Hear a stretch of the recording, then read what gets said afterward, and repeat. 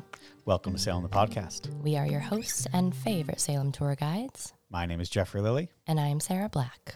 And today we're going to talk about one of, my favorite, I think everyone's favorite topics, and that is pop culture with Salem. In Salem, about Salem, Salem references. All of the above. Yeah, which is pretty cool because it's just like it's Salem. You know what Salem is because of all the things that Salem has been woven into.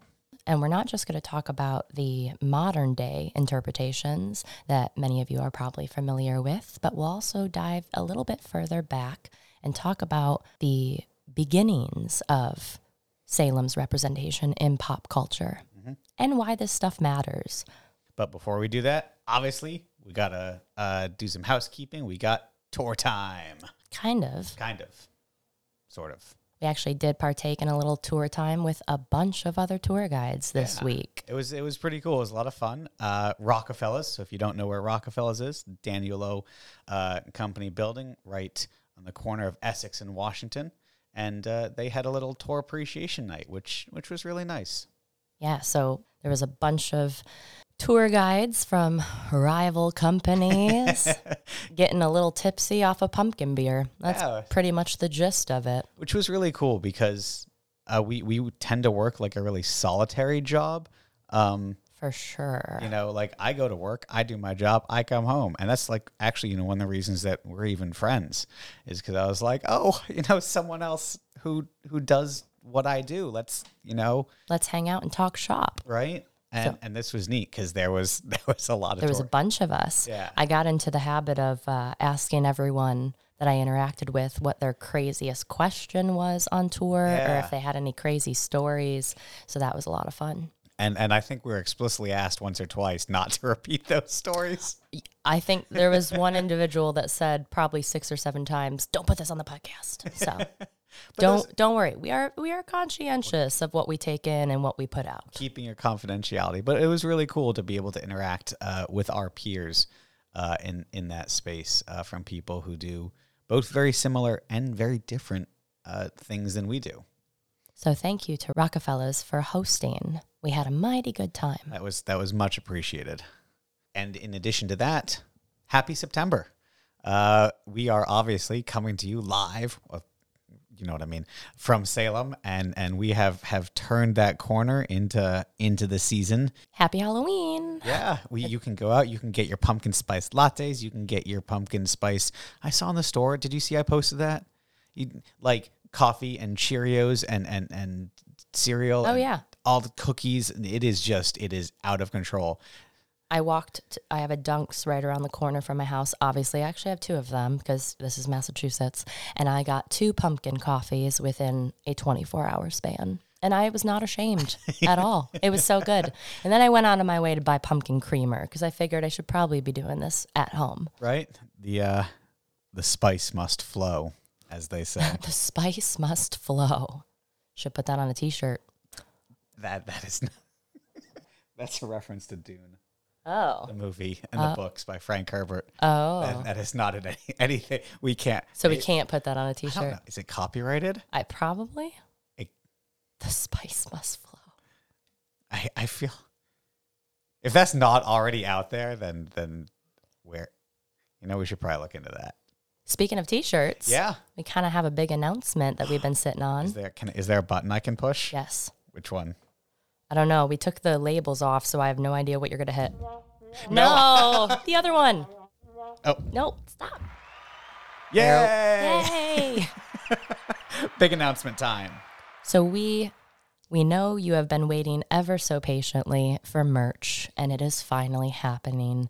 It took us a little bit to work out the kinks, but I think we got it all taken care of now. So you can now officially go on to salemthepodcast.com, and there will be a nice little button there that says shop, and you can follow that right to our store. That is correct. So you can go on there and you can get our logo T-shirts with the cool green smoke or without the cool green smoke, which is just a basic tee. You can get shirts for your small humans. We got some toddler and youth shirts, mugs. Mugs. I know people have loved the mugs, and also tote bags. And that's all like sort of our own Salem, the podcast logo and branding. But we also got some other stuff that you worked on. Yes, we finally officially have a Tunnel Hunters Association. Salem. Star. You gotta do the do. Nope. Star. I gotta get the label back on that thing. So we put together a cute little Salem Tunnel Hunters Association t-shirt. So you can now be a part of our club. The cool kids who go down into the 13 miles of tunnels underneath Salem looking for the prostitutes and opium. Yum. I can't believe we're actually doing that. But yeah, go online, check out salemthepodcast.com, click on the link to our store, and have at it. That's going to help support us, help us keep going with the podcast. And we are so excited to see people in our t-shirts. Yeah, and obviously, if you get the shirts, go take pictures, tag us on Instagram, wear them to Salem, come find us, and that would be awesome. Make our day, make our month. Year. And actually, speaking of years, years, we will be dropping some other designs probably in early October. Yeah. Hoping to get them before then, but we'll see. But I think you can anticipate a where do you keep your ectoplasm? Absolutely, as well as a haunted pepper. Of course, a staple of the podcast. Inside joke. People may give you some weird... Is the ectoplasm the inside joke? All of them are... Oh, that's disgusting. But also historically accurate.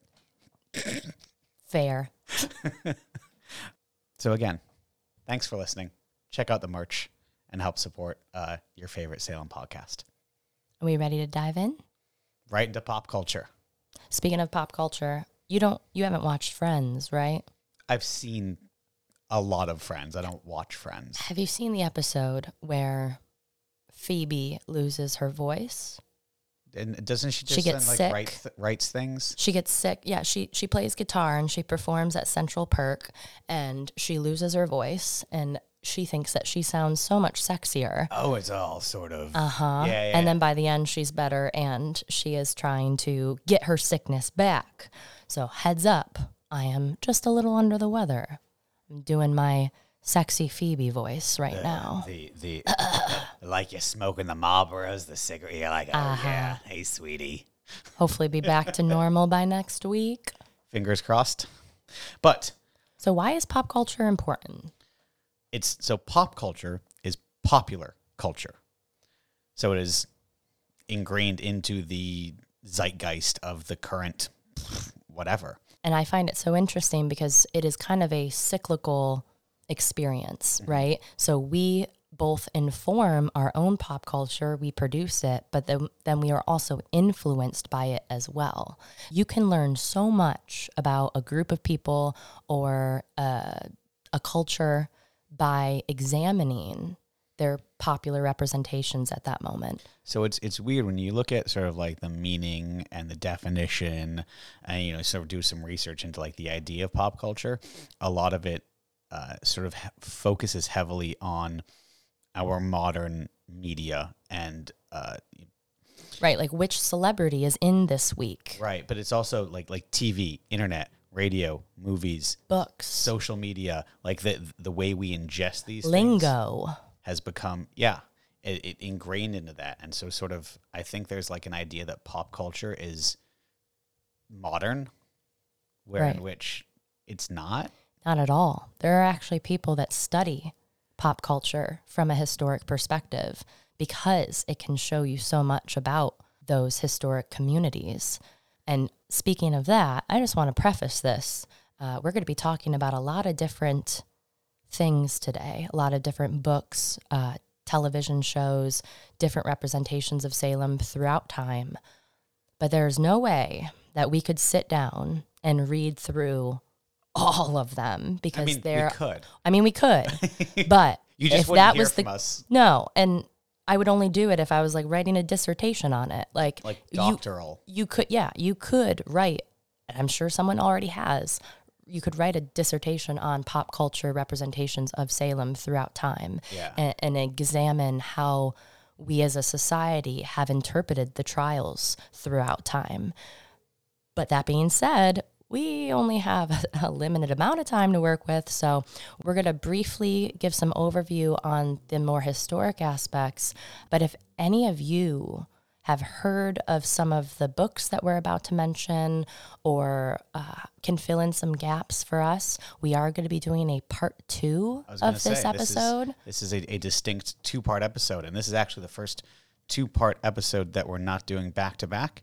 So you're going to get this one, you're going to get a couple more episodes in between, and then just before October, we're dropping Pop Culture Part 2, and that's going to be a lot of movies, and obviously everyone's favorite, Hocus Pocus. So if you're sitting here being like, oh, they're going to talk about Hocus Pocus, running amok and putting spells on. That's part 2, because there's too much to that covers a lot. Yes. So we're going to save movies like Hocus Pocus, Lords of Salem, and another fan favorite, Paranorman, for 2 weeks from now. 3 weeks from now? 3 weeks from now. So where do we... So you had gotten a question. Yeah, about sort of how long Salem, as it is today, full of all this witchy, weird, it has been Salem.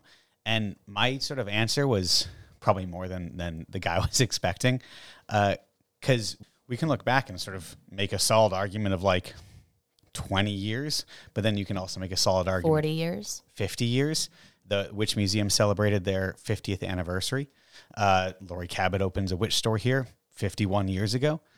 Or we can jump back to the late 1800s when the Daniel Owen Company is making that souvenir spoon, which becomes one of their most popular items. This is like at the height of the spiritualist movement. And he's got a mail order catalog going out all across the country, and people all over the country are buying this trademarked witch spoon. So there's that answer. We could go another 100 years farther back. Revolutionary War, Great Age of Sail, which obviously at that point, probably not too steeped in like the witch trial stuff, but we've got ships in harbors all over the world. Salem is this world-renowned port city, so that's still ingrained into people's ideas. Right. And then you could jump back another 100 years, and the witch trials are fresh in people's minds. So take your pick. So for this episode, we're going to try to focus heavily on the trials and their representations throughout time. Mm-hmm. And I think where we might want to start is with the first ever novel that was produced about the Salem witch trials. Now, this came out in 1828, written by John Neal, and the book is titled Rachel Dyer, A North American Story. So this story focuses heavily on George Burroughs, which, of course, we just dropped a 2-hour episode on. The infamous King of Hell. The gentleman who recites the Lord's Prayer as he's about to be executed. Of course, he is a principal figure to latch on to. Although, if we jump across to 1950s and The Crucible, you're going to see a lot more of John Proctor and Abigail Williams. So. Yeah. But don't worry, we'll get to that eventually. This story also centers on a fictional character named Rachel Dyer, which I have to wonder, did they take the Dyer name from Mary Dyer, who was executed down in Boston for being a Quaker? Probably. I think it would definitely have been well known. You see that a lot of times in pop culture, right? The sort of either a partial name or a made-up name or a descendant name or a combined name. And, we can a lot of times see that you're like, oh, wait, hold on. I see where you got that from, but it's just not quite right. And a lot of these fictional stories that came out were focusing heavily on, what's the word? They were cautionary tales, trying to warn people about the perils of sexual promiscuity. It also tackles ideas of mob mentality, persecuting innocent individuals. And that's a common theme that we will see probably for the next 150 years or so. I mean, that's what the Crucible is. Right. Which, by the way, we're going to keep sort of dropping the Crucible and be like, oh, that's the Crucible this. And it's a good reference point for people, I think. Yeah, but we won't actually cover it in depth and in detail for another few months. We do have a whole episode planned on talking about that. So yeah, I think we're going to end up watching the movie, reading the book, and doing like a pull apart comparison between what's actually accurate and what's not. So special request from a listener. So thank you. Apologies for just sort of continuously mentioning it in passing. We don't want to give too much away. Now you got to think, this came out in 1828. So what type of pop culture influences do they have at this point? It is very minimal compared to... So I think one of the things that's propagating any narrative of the day at that point is penny dreadfuls. Yep. So those are sort of penny, and they're sometimes comics, sometimes illustrated, written, and sometimes they're a little dirty, a little nefarious, a little, underbelly of the city.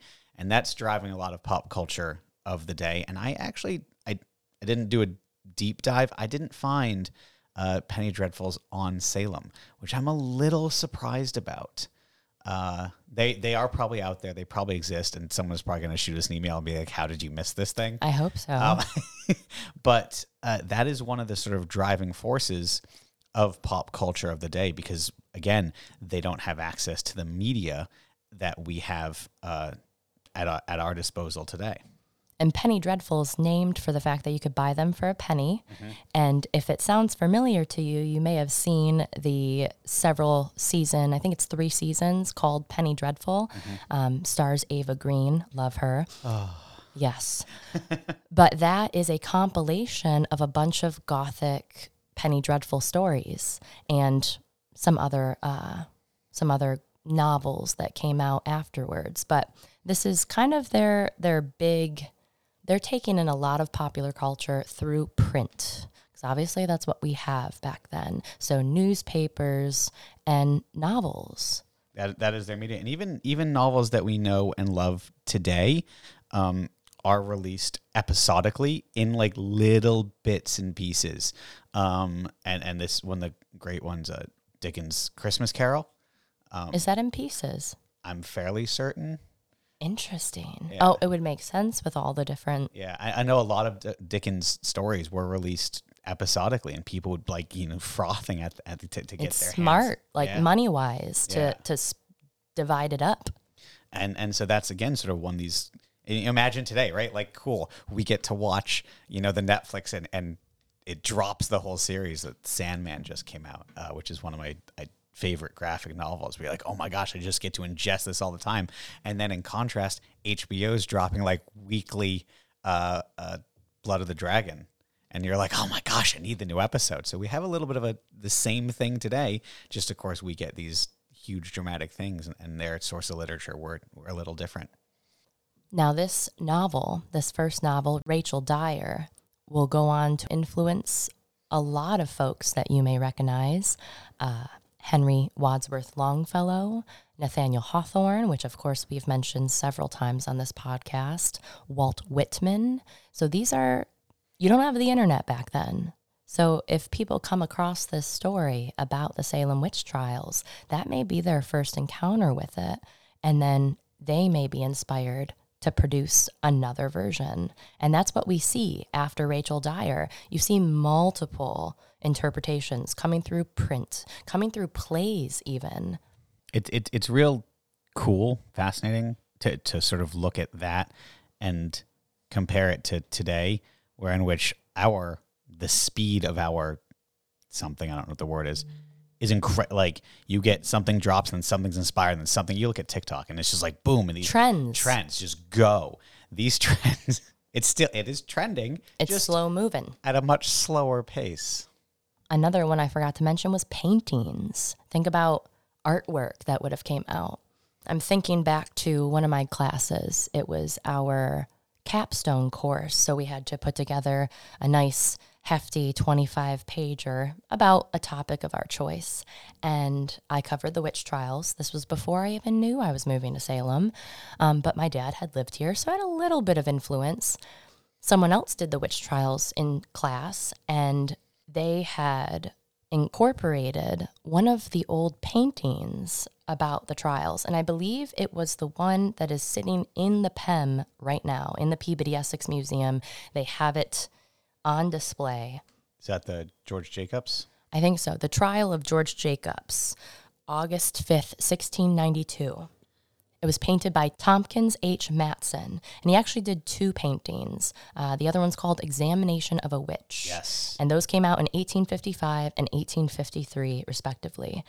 They are, in sort of a historic context, like the image Right. of what happened here in Salem. They have become... But a highly dramatized Yes. vision of it. And I remember this kid incorporated it into his paper. Honestly, I think he was just trying to make his paper longer, but hey, I did the same thing with woodcuts. But that's the difference, right? So he incorporated this piece from the 1850s, and our professor was like, you can't use this unless you're talking about historical representations post-trials. This has no pertinence. Because when you're doing history research, he was looking for primary documentation. No way. That's not. That is a post-trial representation, almost 200 years later. So, whereas not to toot my own horn or anything, this sounds terrible. Toot your own horn. I went and dug back and looked at some old woodcuts that were being produced over in England and would have informed their understanding of witchcraft in 1692. So those are types of pop culture. The witch itself and the idea of the witch, that would have been transmitted through these woodcuts, through these pamphlets, through probably some penny dreadfuls over in Europe about witches and hunting witches and witch practices.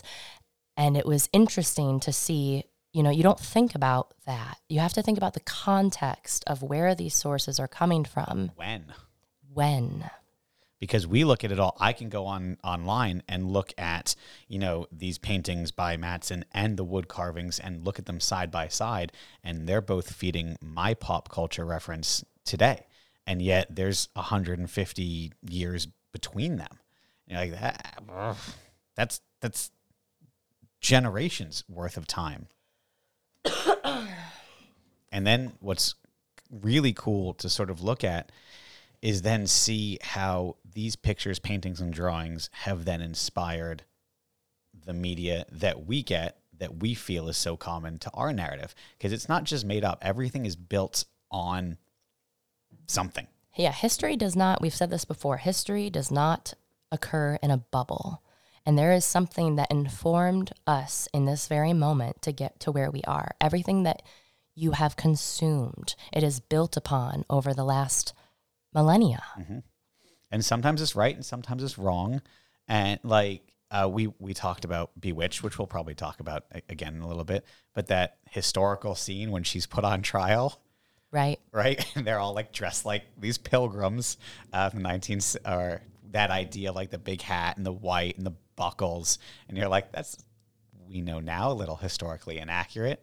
But what I find great is like you look at that image and then you look at some of these mid-1800s paintings and you're like, well, that's clearly where they got that narrative from. Right. And I think not to bring up the Crucible again, but if you were to ask anyone who was born around the 50s, 40s, 30s about the witch trials, that's going to be their initial interpretation. And actually us too, because I know a lot of us probably had to read it in high school. Mm-hmm. They're still throwing it at us, 70 years later. So it's interesting to think about how we all consume this image of a witch and how we inform our understanding of the trials. And this image of Salem. Yes. So I got a question while I was taking the fame a couple weeks ago from that really awesome gentleman, Ethan. He asked us what our research process looks like. And we already mentioned that if we wanted to sit down and analyze all of these works, it would take years to do. But that being said, a good resource for you to check out if you are interested is Wikipedia. And I know that sounds ridiculous, and yes, I am a historian saying this, but it's not that crazy. I think we still have an idea of Wikipedia from 15 years ago. Yeah, anyone can still change it, but it's heavily vetted now. And it's sourced, and you can see the edits, and you can see who changes them. It's a much better resource today. And one of the great things is that they have a compilation, and they have sources. Like at the bottom, you can go and you can look at the reference. So if you have a question about something, like, oh, what's the historical accuracy of this thing? And you go and you look at their references. You can then click into the reference and look at the source material. And expand your source base. They told us in grad school, don't shy away from Wikipedia. It is a great jumping off point. Never cite it in your papers because you want to go back to the original source, but it's a great way to kind of get an idea of that source base. And in this case, like you said, they've got a great list of all of Salem, of all the cultural depictions of the Salem witch trials. So if you just type that in, Salem in pop culture, to Google, it's probably going to be the first thing that pops up. So this was our jumping off point. And I went through and I was like, and loads of books and things that I'd never heard of, never read, many that I had read, many that I had seen. And then I'm going through comics, I'm going through TV, I'm going through video games. And one of them just stuck out to me, and which I'll mention now, is the game Fallout. Oh yeah. I do not play video games, but when I heard that the Witch Museum was a featured location in that game, I had to find it. I immediately looked it up. I think everyone did. And I think, so I wasn't in Salem at the time. This is 7 years ago or so. Is it really that long ago? Yeah. Holy crap. See, but so Wikipedia, thank you. The 2015 video game, Fallout 4, comes out. But I'd forgotten. Like, I'm sure I knew. And back in 2015, I remember a friend of mine was like big into. I was like, "Oh, this is so cool!" And being from Massachusetts, being from Boston, it was a big deal that the Witch Museum was in Fallout. But I had totally forgotten. So without like a really cool resource like this, that just we would have had to sit here and try to come up with what are all the things that we know.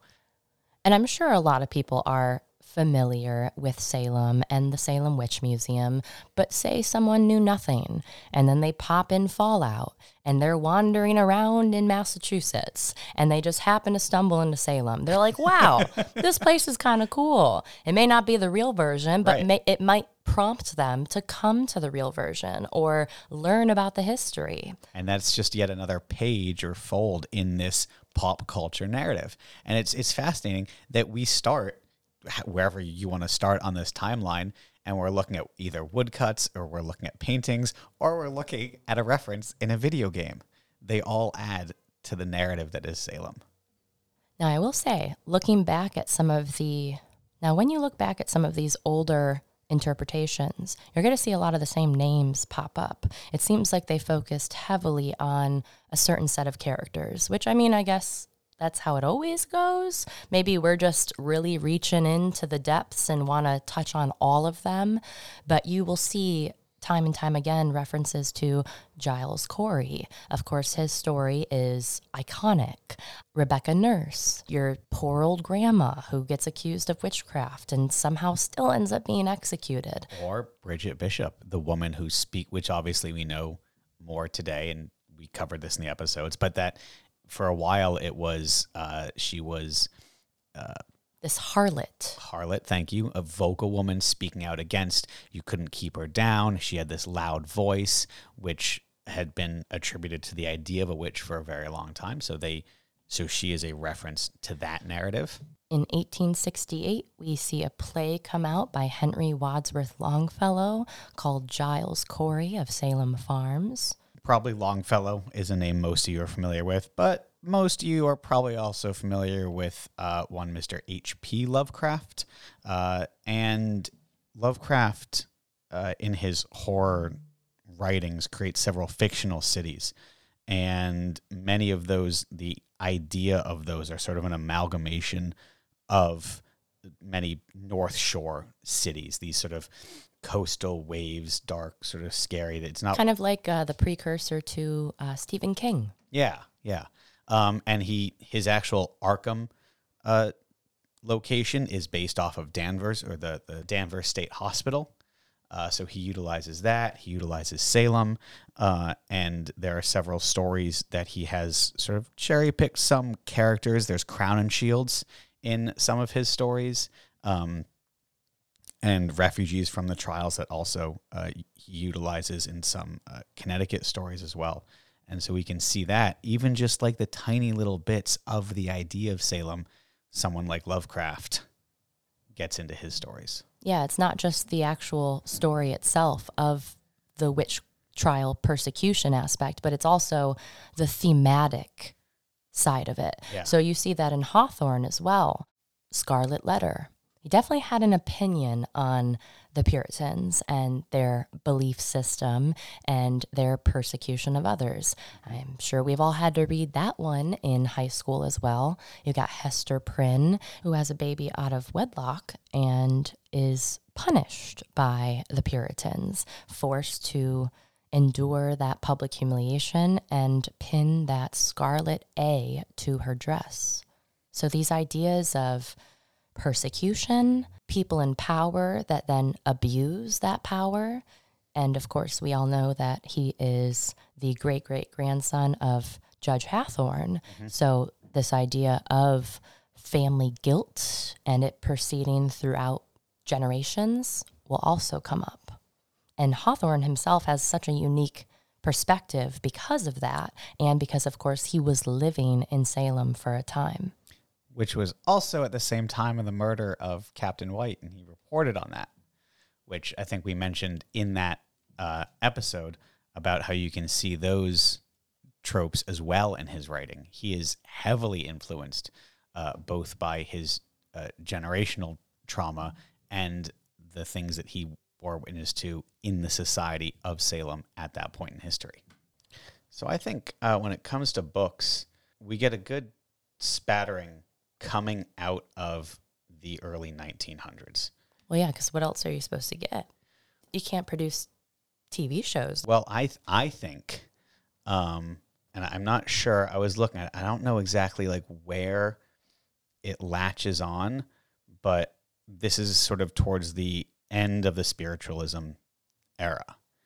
And I find it weird, and we're going to talk spiritualism later, but that there's not a whole lot of witch stuff going on when it comes to the spiritualist movement. We have this idea that we can communicate with the dead, and there's these seances, and we've talked about the Ouija boards. Thank you, John. But there's not a lot of Salem references. But sort of as the spiritualism movement dies down, we do in print get to see a good amount of Salem stuff, and this is coming, and I think, and I'm just sort of theorizing here, this is also when we get we see a rise in more classic horror, and the witch gets attached to that. So we get like Nosferatu and Frankenstein. Obviously, Shelley publishes much before that, but when we get these videos and these movies, even the silent ones of these horror tropes, the witch gets attached to that aspect, which, again, you could do a whole study on this. So my response would be, I appreciate that it didn't come up that much in the midst of the spiritualist movement, because, as you said, they're trying to communicate with the dead. Some of these superstitions mm-hmm. are coming to the surface. Mm-hmm. But at the end of the day, they weren't witches. Right. So, right. I hope that the reason why, most of these are not in reference to witchcraft. Yeah. They are interpretations of that persecution. Yes. So, if anything, I appreciate that. Yeah, and you know what? That's you got to be careful about how, of course, a lot of the modern day things that we're about to talk about, the Salem trials get just shoehorned in, ingrained in. It becomes part of the lore of that storyline.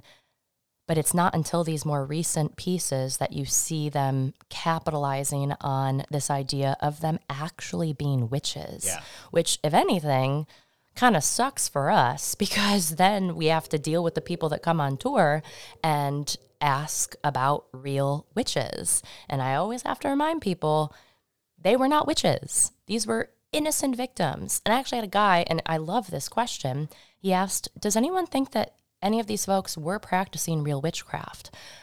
Folk magic, maybe. We talked about Bridget Bishop and her supposedly having the poppets. Like, the idea of folk magic was widespread. Well, but at the same time, the idea of a witch in the Puritan mind is a supernatural being, someone who you see in Sabrina, the Teenage Witch, who's literally about to sign the remake, to sign on her 16th birthday, sign her name in the devil's book and give herself over to the devil. And then, of course, her powers will mature. So, which is exactly what it's real weird because, I agree. It's great that it was left out of that spiritualism movement, and then it gets attached to a horror trope, and then it develops through the next century, and now we're bearing witness to what we all sit here and see and watch in Sabrina, and you're like, there you go. So speaking of, let's see what we got. Do we want to jump onto TV shows or? Yeah, I will say, just real quick to give people a reference point, and I know that we're going to save film and movies for part 2, but the first film to ever come out having to do with the Salem witch trials is called Maid of Salem, and it came out in 1937. So just as we're getting these books in print as well, this is when we start to see more historical depictions alongside that, because then The Crucible, 20 years after that, what did you say, 37? 52.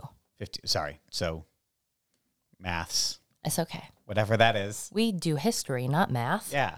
53 minus 37. Should we put out a For History t-shirt? For History. Yeah. Sure. Consider it. Considered.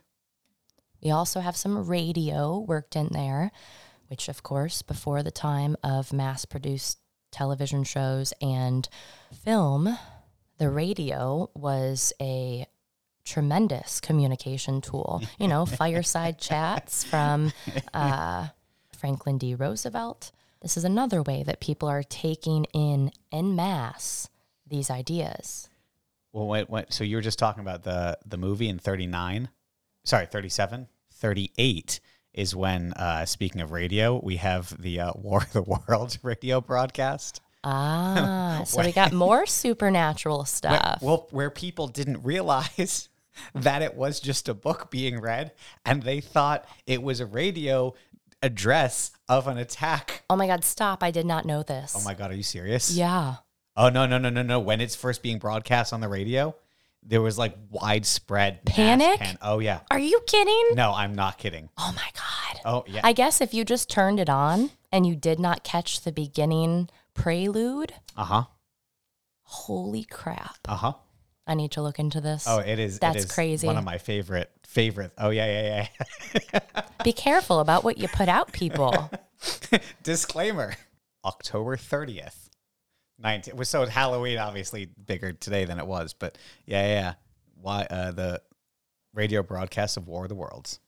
So CBS actually takes it upon themselves to come out with a dramatized version of the Salem witch trials for a radio program called You Are There. This came out in 1947. I think we're going to have to go back and listen to some of these. I'm sure they're not hard to find. I'm sure some of them are gone forever because, sources become obsolete. But also, fire film used to be right, stupid, highly flammable. Yeah. Now jumping forward a few decades, this is not one that I'm familiar with, but have you ever seen the sci-fi show Voyagers? Voyagers? I don't think so. You're going to tell me about it, and then I'm going to remember that I've totally seen it. I think we're going to have to go back and watch this episode. But apparently they do an episode on the Salem trials On October 31st, 1982, so of course, Halloween, they aired an episode called Agents of Satan. And the quick synopsis, they have to save the mother of Benjamin Franklin from being burned at the stake during the Salem witch trials. Why? So this is something that's going to come up in these modern day interpretations, this idea of burning, which perplexes me to no end. How on earth? I mean, I get why people would think that that's what happened, but like, come on. We see it time and time again in a lot of the modern representations, which I will mention a couple more in a second here. So let's see. I think the first, you mentioned the CBS radio program, but then, of course, I think the big, the stepping stone, the jumping off, the whatever is Bewitched. Yes. Yeah, we skipped over that one real quick. We got a whole episode on that. Go back. We watched all the episodes. We went episode by episode. Yeah, and that was fantastic. It was so much fun. But that's really one of the things that sort of jump starts, I think, what's going to come next. And I think we can also tie in. I think we mentioned this in the episode, Addams Family and the Munsters. So it's an era of these characters, these tropes. Yeah. And of course, everyone was watching Bewitched back then, so perhaps people had never heard of Salem before, and yet they watched those episodes, the Salem saga, and their interest is piqued, and then they come to Salem. We know that this is kind of one of the big jumping off points for not just these characters in popular culture, but also Salem's tourist industry as well. So it's just going to keep feeding into itself. And you can still go and get your picture with Samantha in modern day. So just forever churning that wheel. So coming off of that, what's another favorite TV show? Oh, I'm going to talk about my favorite. Do we want to talk about your favorite, or do we want to talk about some of the other ones before we let you go for like the next 45 minutes? Okay, calm down. I'm only going to go for like 3.5 minutes. But wow. I'm going to try. Actually, do you know anything about the Salem lore in Harry Potter? If I remember correctly, the U.S. version of Hogwarts, like the school for witchcraft and wizardry over here, is very much based on this idea that this woman, this witch, came over, I think, on the Mayflower. Yep. And then sees persecution in her community and ends up creating this school for other witches and wizards. So even in Harry Potter themes. Dumb. Okay, whatever. It's dumb. It's real dumb. She had no idea what she was writing when she wrote the history of the American school. Literally. I believe the character, she takes what do you call it when you change someone's... Transfiguration? No. Oh. Name. So she takes an actual passenger on the Mayflower and changes their name just slightly, like it's the same, like John Smith to like, James Thatcher or something, right? Like it's a very, so she based on that supposedly, and she makes her character an Irish immigrant. So it's this Irish person who had fled magical persecution in Ireland and was like hiding in England. And then somehow this young Irish woman finds her way onto the ship full of the pilgrims. So that's not a thing that would have ever happened.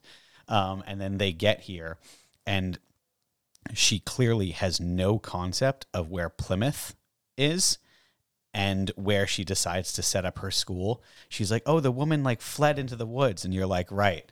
And wasn't immediately slaughtered by the indigenous people. Or animals. It made it all the way out to Western Massachusetts, where she meets some other people who look remarkably like her and sets up this school. And it is a large enough school in like 1634 that they're already like taking students. Does that predate Harvard? I think it does. Like you read it and you're like, if you have any, it's so stupid. She doesn't talk about Salem in it at all. She doesn't talk about, she shoehorns in indigenous cultures into like being then clearly utilized in this English school. And you're like, wow, I'm not sure you're intentionally like servants. Well, so no, oh, but yes. So with the indigenous culture, they have their own mythological creatures. In the books. No, in reality. So within like the indigenous cultures of the Americas, there are beings that they understand as supernatural in some way, shape, or form, right? And Rowling, like an idiot, uses these creatures as like the houses and whatnot in like a horned serpent and a thunderbird and stuff. And you're like, so this white Irish woman is then coming in and establishing a great school of magic. And you're like, oh, really? Because were there not people here already? Sure, let's keep having that discussion. And then like the houses are named after these great, wonderful creatures that she discovers here. And you're like, uh-huh. Yeah, and then there's a whole group of them. They're like Puckwidges something. And she saves one of their lives. And then like as a race, they decide to help and live like at this new school, just like house elves. And you're like, uh-huh. Cool. Interesting. Let's keep just writing stories like that. Yeah, not the best. No. Definitely not a good interpretation. No. But going back to television, there was an episode in Buffy the Vampire Slayer. Well, that's probably because Willow was a witch. Yes, so her and a couple other characters are, get this, sentenced to be burned at the stake. I told you, it keeps coming up, especially in the 90s. It was a big thing. And well, this it's is like a I don't want to say sexy because that's not the right exciting, I guess. What do you like? What's flashy? Yeah, flashy, exciting. Also, and I'm just gonna totally make this up as it like hits my brain a thought. To us, quote unquote Americans, hanging is typically like a Western, Wild West. You're hanged, cowboys deal. So maybe at some point someone was like, "Oh, witches are burned," and they just latched onto that, and they didn't. It gives it a little more old world European mystery, exciting feel instead of the wild West feel. Right. You just needed a different trope. It makes me wonder if the writers like made that a conscious decision. Do they just automatically throw in there, "Oh, they're gonna be burned," or did they actually go back and look at the resources and decide, this isn't good enough. Like we need to make it a little bit more, give it some more oomph, I guess. I think probably somewhere, and I don't know, maybe one person at one point was like, "Oh, let's make it a little more exciting." And everything after that point, they used that reference. I bet we could, if we dug and searched, we could probably find out what that was, like the first reference of a burning, and then everyone latched onto that after that. Well, it's funny because we talked about this in the Bewitched episode when she's back in time and she's about to go on trial. And remember, Darren is stuck in jail. No, he corrects her. Yeah. The jailer says, "We don't burn witches here. We hang them." So, like, they had it right in Bewitched. What was it about the 90s that, like, brought the flames? I don't know.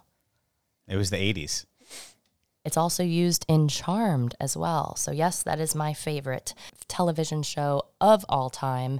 And I'm just going to use this as a personal plug moment. If anyone has any connections to Holly Marie Combs, please let her know that we love her. I love her.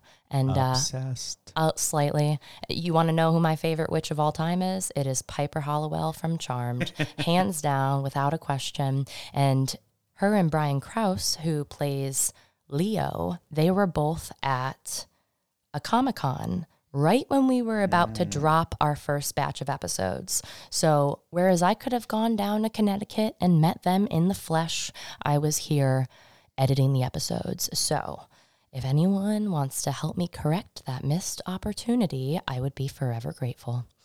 And guess what? They're coming out with a podcast. Competition. I'm so freaking excited.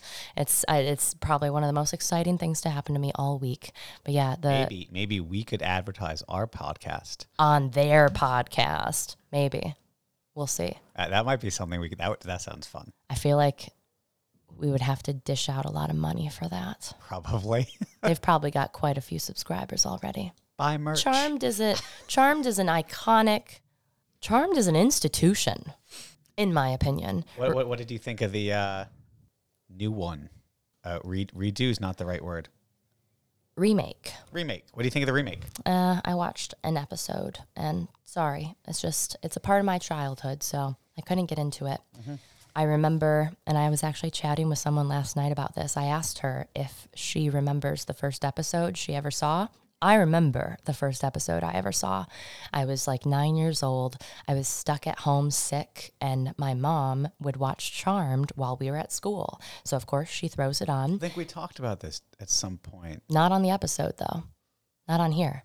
Okay. Oh, maybe you and I just talked I've talked about it. Okay. Because then I remember saying like it was on like a back-to-back. Yeah, it was always on from 4 to 5 and 5 to 6 on TNT. Yes. I would come home and watch Charmed for 2 hours every single day. The first episode I ever saw was the finale of season 4, where Piper Halliwell finds out that she's pregnant.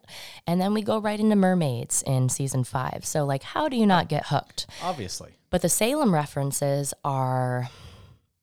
I don't know if funny is the right word. It's entertaining for me to go back and really notice the moments because they're very subtle. So the lore is that the first witch in their family, and they talk about this in episode 1, the pilot, the first witch in their family, Melinda Warren, died in 1693, and she was burned at the stake in Salem. Well, I appreciate the jumping off of the 1692 trope, which we talked about last week or the week before. But that's not quite... Was it Mary Warren? Is that what they were trying to do there? Oh, I never even thought about that. Well, like we said... But yeah, Melinda Warren. Maybe? Suspiciously. Interesting. Yeah. Burning also comes up in, I believe it's the second or... I think it's the third episode where Piper, Holly's character, is afraid to enter a church. She has just gotten her powers, and she truly believes that witches are innately evil. So she is afraid to enter this church. And the reason behind it, she was watching a documentary, and that documentary, which they must have had to create this for that episode, talks about Mary Esty, Rebecca Nurse's sister. And they say they got the name right, but then they say that she was burned in Salem. Oh, actually, I don't even know if they say she's burned. They say that she tries to enter a church and she gets struck by lightning before she makes her way in. And it's this whole idea that a witch cannot enter the home of God. Caleb Pickman. Hey, you never know. It wasn't his mother's house, but hey. That you never know. They could have pulled these little threads. Salem stories. So yeah, stuff like Charmed has it all just sort of thematically woven in there, like Sabrina, the old one, because the cat is named Salem. Right, and then they also go to Salem. Mm-hmm. So that episode is hilarious. Have you seen it? No, but I was going to say in every other episode, they're not talking about Salem, but they say Salem. Say it over and over Salem. and over Salem. again. And Salem's talking, and Salem's a cat, and Salem's here, and Salem's black, and Salem's this. And it's just like, obviously, Salem's a familiar. Salem, he's a warlock trapped, whatever, for horrendous crimes against humanity. But either way, you're just like, over and over and over again, Salem. But no, I mean, okay, I probably have seen the episode, but I haven't. You watched it? I've watched it like twice this year. Okay. Once I found out that there was a Salem episode on Sabrina, I think I discovered this when we were doing our Bewitched episode. I immediately threw it on, and it's quite humorous. She is sent on a field trip with the rest of her classmates to historic Salem. They obviously did not come here. Looks a lot different. It actually gives very colonial Williamsburg vibes, like dirt roads. There's a stocks right in the middle as if it was, the old town square. And they play a game where they're all given a piece of paper, and that paper has a title on it. Townsperson, or one person has the witch card. When Sabrina's given her card, she refuses to look at it. She actually doesn't want to come to Salem at all because she thinks, this isn't the best place for witches. I don't think I should be going here. Smart girl. And quickly into the episode, one of the kind of bullies of the storyline, she starts accusing another classmate of hurting her. the classmate had chosen the cute boy for her partner, and the bully of the story was not keen on that. So she starts acting afflicted, just like the girls did. And then a couple other classmates join in, and then they have a full-blown trial. Just like in Bewitched, Sabrina actually does pull out some actual magic, does it right there in the courtroom. The science teacher goes, "What we just saw was a random ball of light, a highly rare phenomenon," but they could totally just like brush it off. And at the end, the teacher says that no one had the witch card. Y'all kind of ganged up on these individuals, and the whole theme, the moral, is it's human nature. Mm-hmm. People are going to persecute folks that they're afraid of or that they think when are you're different. Told there's a witch amongst you. I love that. Yeah, it was really well done. I enjoyed it. So let's cover a couple more major ones here. Do you want to talk at all about one of your other favorite shows? Salem. Oh, I got Jeff. So we had this agreement this year. He would introduce me to Doctor Who because I had never seen it, and I would introduce him to Salem, the TV show. Now, I'm sure a lot of folks have heard of this. I actually had a somewhat intoxicated woman on tour last week, and when I asked them how much they know about Salem, about the trials, she's like, "Is it anything like Salem, the TV show?" Sorry, no.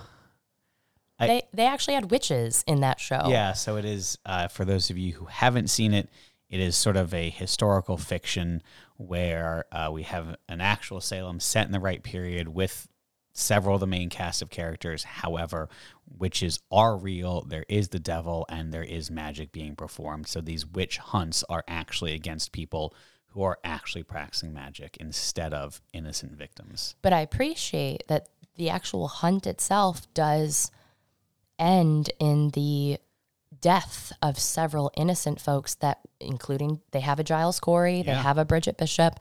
These folks are not witches. They are not practicing witches. So the actual witches are unknown.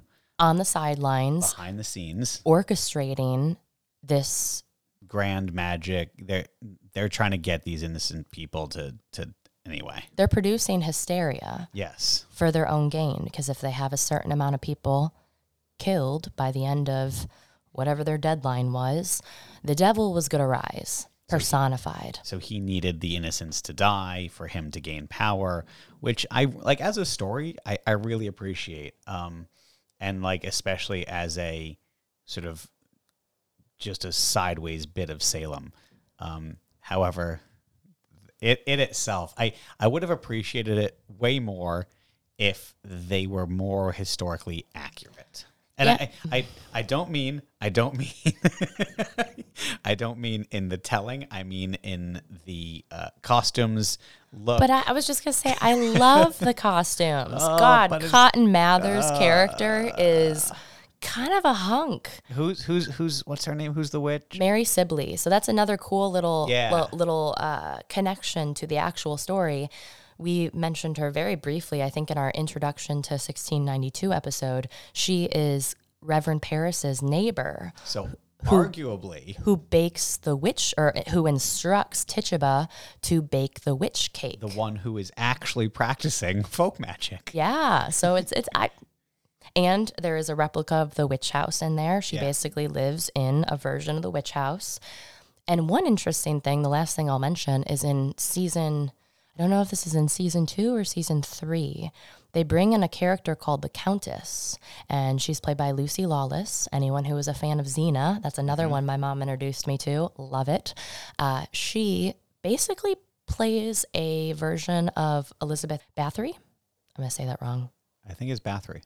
But she's technically a witch and just happens to love bathing in blood to keep herself young. So I get it. Yeah, the lore is there. I like the idea. It's very flashy. The Putnams are in it. Increase Mather shows up, which is kind of fun. The Alden character, John Alden, I forgot about him. I can appreciate, but I don't like it. They also have, and I'm not sure what it was called, where they were disposing of the bodies. Like they might have even called it like a witch pit or something. Yes. Yep.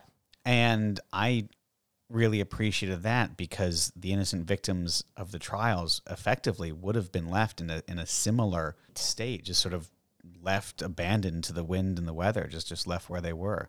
However, the actual victims did not turn into a pool of black Right. stuff. I don't even know what it was. They also have familiars in there that Yes. they also have witches' marks. The familiars are actually really well done, in my opinion. Yes. There are multiple scenes where the toad suckles from her third nipple. Right, that happens. Which wasn't a turtle, but toads toads are fine. And the use of them. So again, the only thing, and it was just like a real stopping point, was like the contextual historical inaccuracies, like, and the fact that there's real magic. Well, like no, but I appreciate that storytelling of the use of real magic and this sort of idea of what could have been going on if it was real, but put them in proper attire. The dresses and the costumes are gorgeous, but put your tits away. You're a Puritan. That's not happening. Historical accuracy, it's not happening. And also, and I kept pointing this out, many of the brick houses, I was like, no. Oh, yes. They had so much brick. Stop the brick houses. Salem's got brick, but they didn't have it back then. No. Oh, my gosh. I'm going to pause for a moment here and just interject another thing that we did not talk about at the beginning. And I don't even think you are aware of this because you have not left the house today.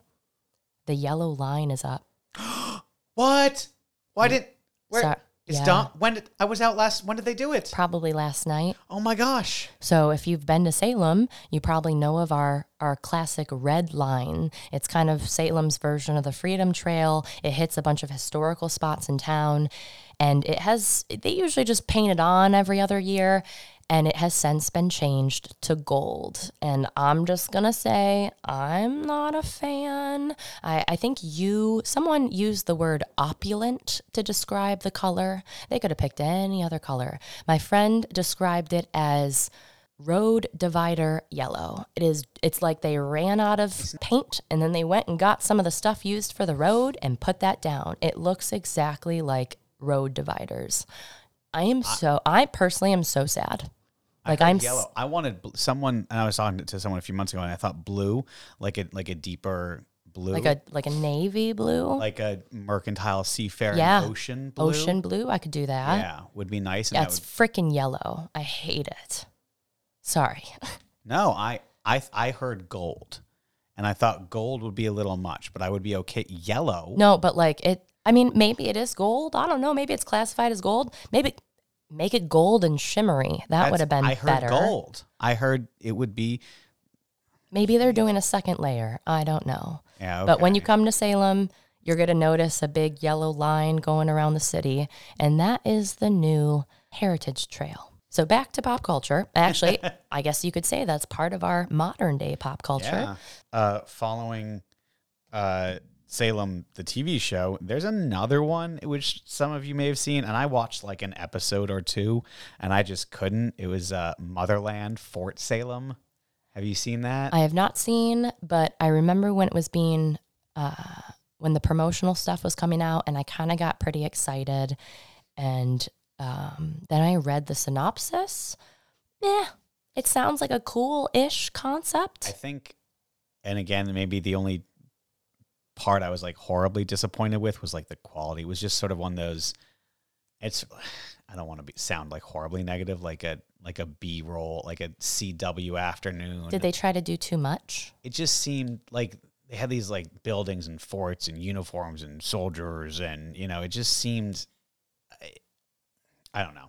Right. So it takes place in like an alternative reality. Modern reality. But an alternative modern reality where witches in 1692, actual practicing magical witches, it wasn't the trials that happened. They were able to come together and put an end to their persecution. Right. And they formed an alliance with this so-called government. I only watched a few episodes. And so then that allegiance, they now act as the military arm of the government. And so they are these magical soldiers. Witch soldiers. Yeah. Operating out of Fort Salem. So like Is it actually Salem then? I don't know. I didn't I stick wonder. around. I mean, I guess if it's totally alternative, like it's an alternative reality, you could pretty much put Salem in whatever you want, whatever mold you want. But yeah, it's another, again, it's all these shows in the last 20, 30 years. When it comes to Salem, if there's magic, you got real witches in there. Yeah. Although another one of my, I say another one of my favorites, those two I didn't like at all, but one that I do love, really love, is American Horror Story. Oh, love that show. And I believe Coven season 3 is like their favorite among fans. It's like the highest regarded, that in the first season. Oh, the first season was, I don't think there's been a better season since the first season. Oh, it's fabulous. Which is a little disappointing, but they've all been good. One thing, and I'm not sure, we can talk about Coven in a second, but I want to tie this a little bit back to the Sabrina that we didn't talk about, or we talked the new Sabrina. The costumes in Coven and in Sabrina radically influence what people wear when they come to Salem. Oh my gosh, you are so right. Like, talk about popular culture, like so many witch hats. And the wide brim hats and the short black dresses and the stockings and the boots and the collars that just the dark aesthetic in general. It is like why you see people dressing the way they dress in Salem is because of Coven, I would say, for the most part. And just like this witch culture really coming to the forefront in society right now. But it pushes that visual representation. Salem's in right now. And I think all of these television shows, these recent movies, have just, buttressed that up. Good word. Thank you. Yeah. But no, I love Coven. And what's the narrative there, if I recall correctly? It takes place in New Orleans. Yes.